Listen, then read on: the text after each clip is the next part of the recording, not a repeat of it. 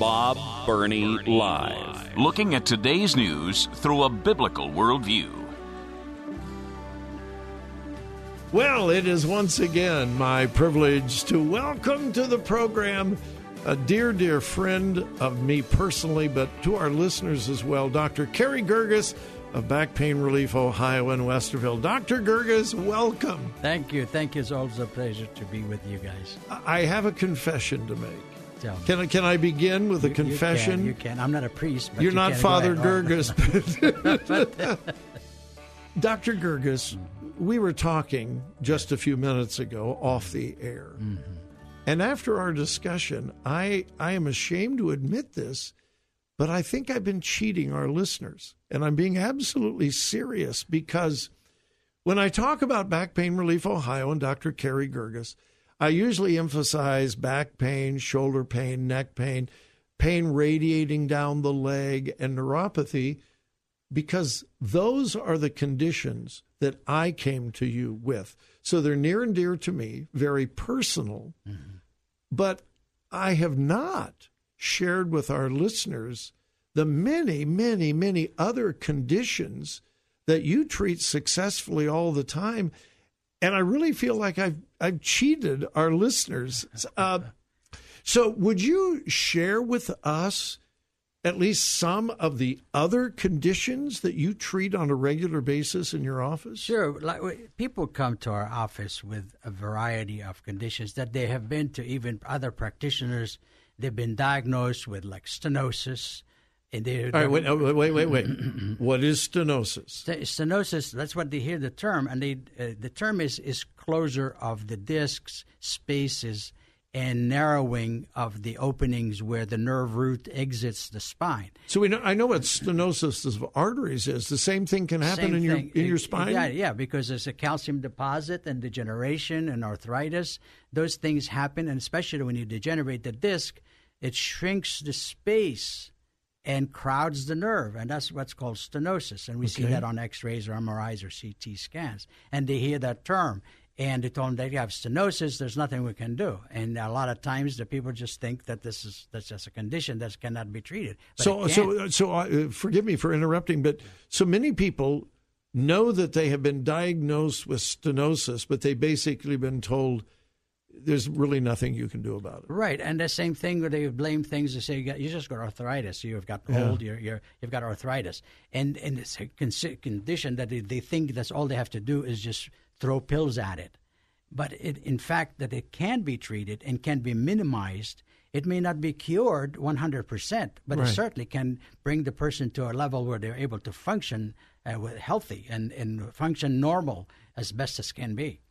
Many people experience tingling in their extremities. Mm-hmm. What is the cause of that, and can you treat that as well? Again, the cause of numbness and tingling and burning sensation is similar to that. If you cross your leg and your foot goes to sleep. I used to be able to do that. We'll see if I can fix that. But you cross your leg, the foot goes to sleep. Sure. And it goes to sleep is because a lot of people call it because they cut off circulation. But it's really not circulation.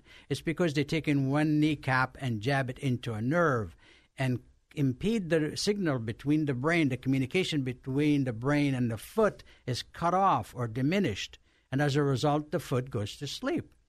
And that's the same thing that happens. Instead of having it at the knee joint, it happens at the spine level, where there's the neck, which would affect the hands, cause like numbness, tingling, burning, weakness. Wow. I have a patient that for years wasn't able to take the batteries, insert the batteries into his hearing aid, and after treatment, he came and reported. He said, "I was able to put the batteries in my hearing aid." To him, that was huge. Yeah.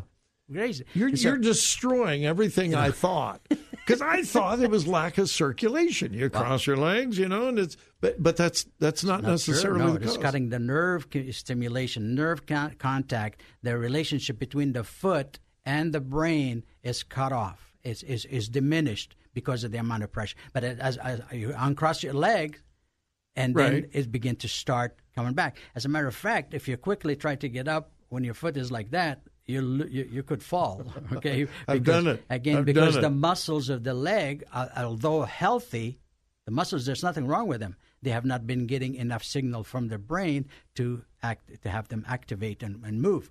And so you have to wait a little bit until restored. And like uncrossing your leg and restoring the function and the communication between the foot and the brain, we do the same thing with the decompression therapy that we have to open up the space, relieve that pressure, and with time, we're able to restore that relationship, and the persons will feel better. I think the most surprising thing that I heard you say to me, again, before we went on the air today, is that you often treat people after they have had a stroke. Yes. I was shocked by that. I never, ever would have thought of coming to you for conditions that were related to a stroke.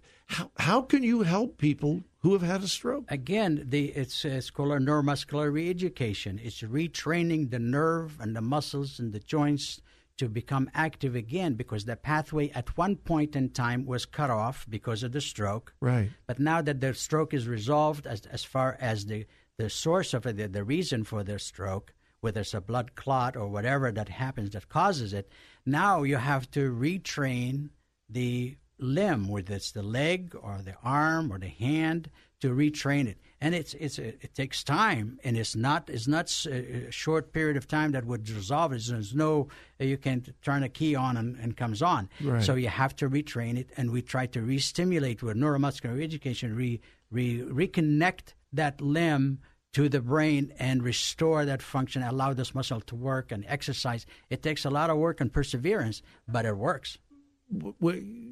I hate to ask you this question, but Dr. Girgis, we live in an instant society. We want everything now. We want it in the microwave now. We want things to happen quick, fast, and that's why I think drugs are so popular. Right. You pop a pill, and 15 minutes later you're feeling better. Do you have a difficult time educating your patients that sometimes these treatments are not instant, they're not fast? It does take time, but if they'll stick with it and stick with you, there's hope? Yes, it is the case. And that's really one of the major part that the patients have to understand. These conditions did not develop overnight. Correct. Most of those, like a stroke, happens quickly, but obviously in the case of a stenosis and degeneration, or disc bulging or herniation, all this stuff, that something happened over time unless a specific trauma that caused it. Usually it's progressive and it happens over time, years. And by the time they come to us, the damage is already done. So that we have to do is you have to understand that it takes time. But it's really amazing me. What amazes me is the fact that within a month, 2 or 3, we're able to restore a whole bunch of functions. It's faster than I really expect sometimes. Right. But it's amazing how God can intervene. And we use God's science, God's technology that He showed us how to do. We learn science from God, Yeah. Well, that's one thing I emphasize whenever I talk about you on my program, is how science-based you are. But it's good science. Yes. It's not fake science. It's not phony science. There's a lot of phony science out there, like evolution. You're dealing with real science and understanding that God has created us in such a way that our bodies can usually heal themselves. Yes. Am I off on that? He said by His stripes we are healed, past tense. It's present. It's in the body. It's just a matter of challenging and channeling the sources and allowing the body to work and exercising it and using the right tools that God has given us. Then we're able to achieve the goal and restore function and improve the quality of life. We've been talking with Dr. Carey Girgis at Back Pain Relief, Ohio. He's also Columbus NeuroDoc. I love that. If you want to know more, go to backpainreliefohio.com, backpainreliefohio.com, or you can call the office, 614-890-3500. Right now would be a great time to call the office. Seriously, right now. There are people there ready to answer your phone call. 614-890-3500. Stop living with pain and discomfort. BackPainReliefOhio.com, Dr. Carey Girgis. Thank you once again. I always learn so much, and thank you for helping so many of our listeners. Thank you, and God gets the glory. Amen. Amen.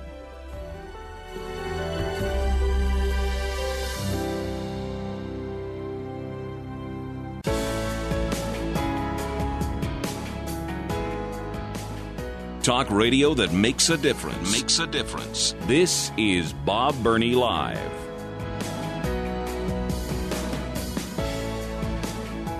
I am often very repetitious, but I will not apologize.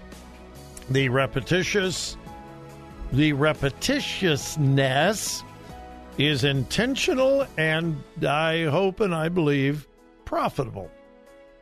One of the things that I repeat all the time when you choose to travel down a particular road, and we're talking about ideology, philosophy, theology, once you start traveling down a particular road in a particular direction, don't look at where that road will take you in 10 miles, 100 miles.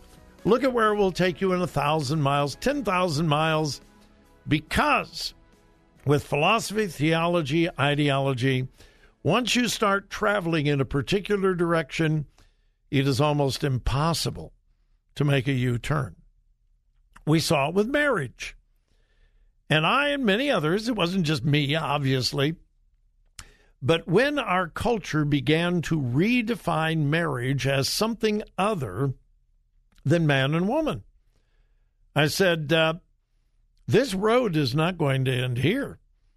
It's going to continue going down the road, and soon marriage will be between multiple partners. We will see polyamory. We will see polygamy. And yes, that is exactly what has happened. Once you started traveling down the road of rejecting God's definition of marriage, then it's all holds barred. And you can define marriage relationships in any way you want. Well, it's also true with sexuality.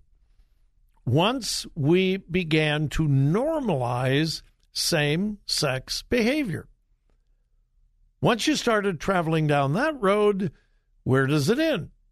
And the answer is, it doesn't.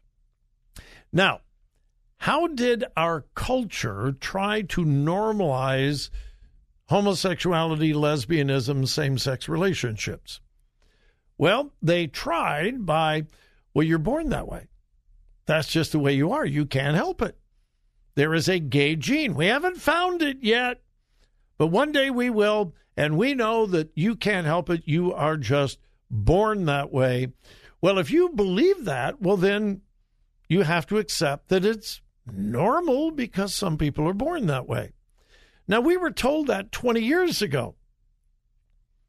People are still saying it, even though we now have undeniable scientific evidence it's not true. There is no gay gene. People are not born homosexual. They are not born with same-sex attraction. Science has definitively proven that there is no gay gene. But the lie was told, and it has been told over and over and over again, and so people still believe it, even though there is no scientific evidence. In fact, the scientific evidence proves exactly the opposite. Well, once you begin traveling down that road of redefining sexuality, sexual attraction, once you start traveling down that road, where does it end? It doesn't. Pedophilia. Here is the next frontier, if you will. The normalization of pedophilia. Now, I said this 10 years ago, and people said I was nuts, crazy. No one will ever normalize pedophilia. Are you kidding me? That's nuts. That's crazy. USA Today.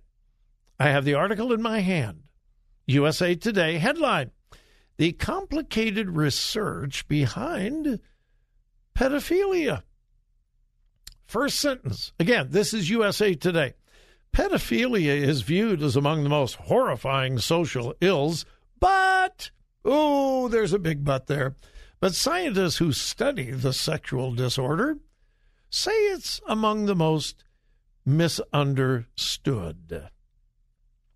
Researchers who study pedophilia say the term describes an attraction, not an action, and using it interchangeably with abuse fuels misperceptions.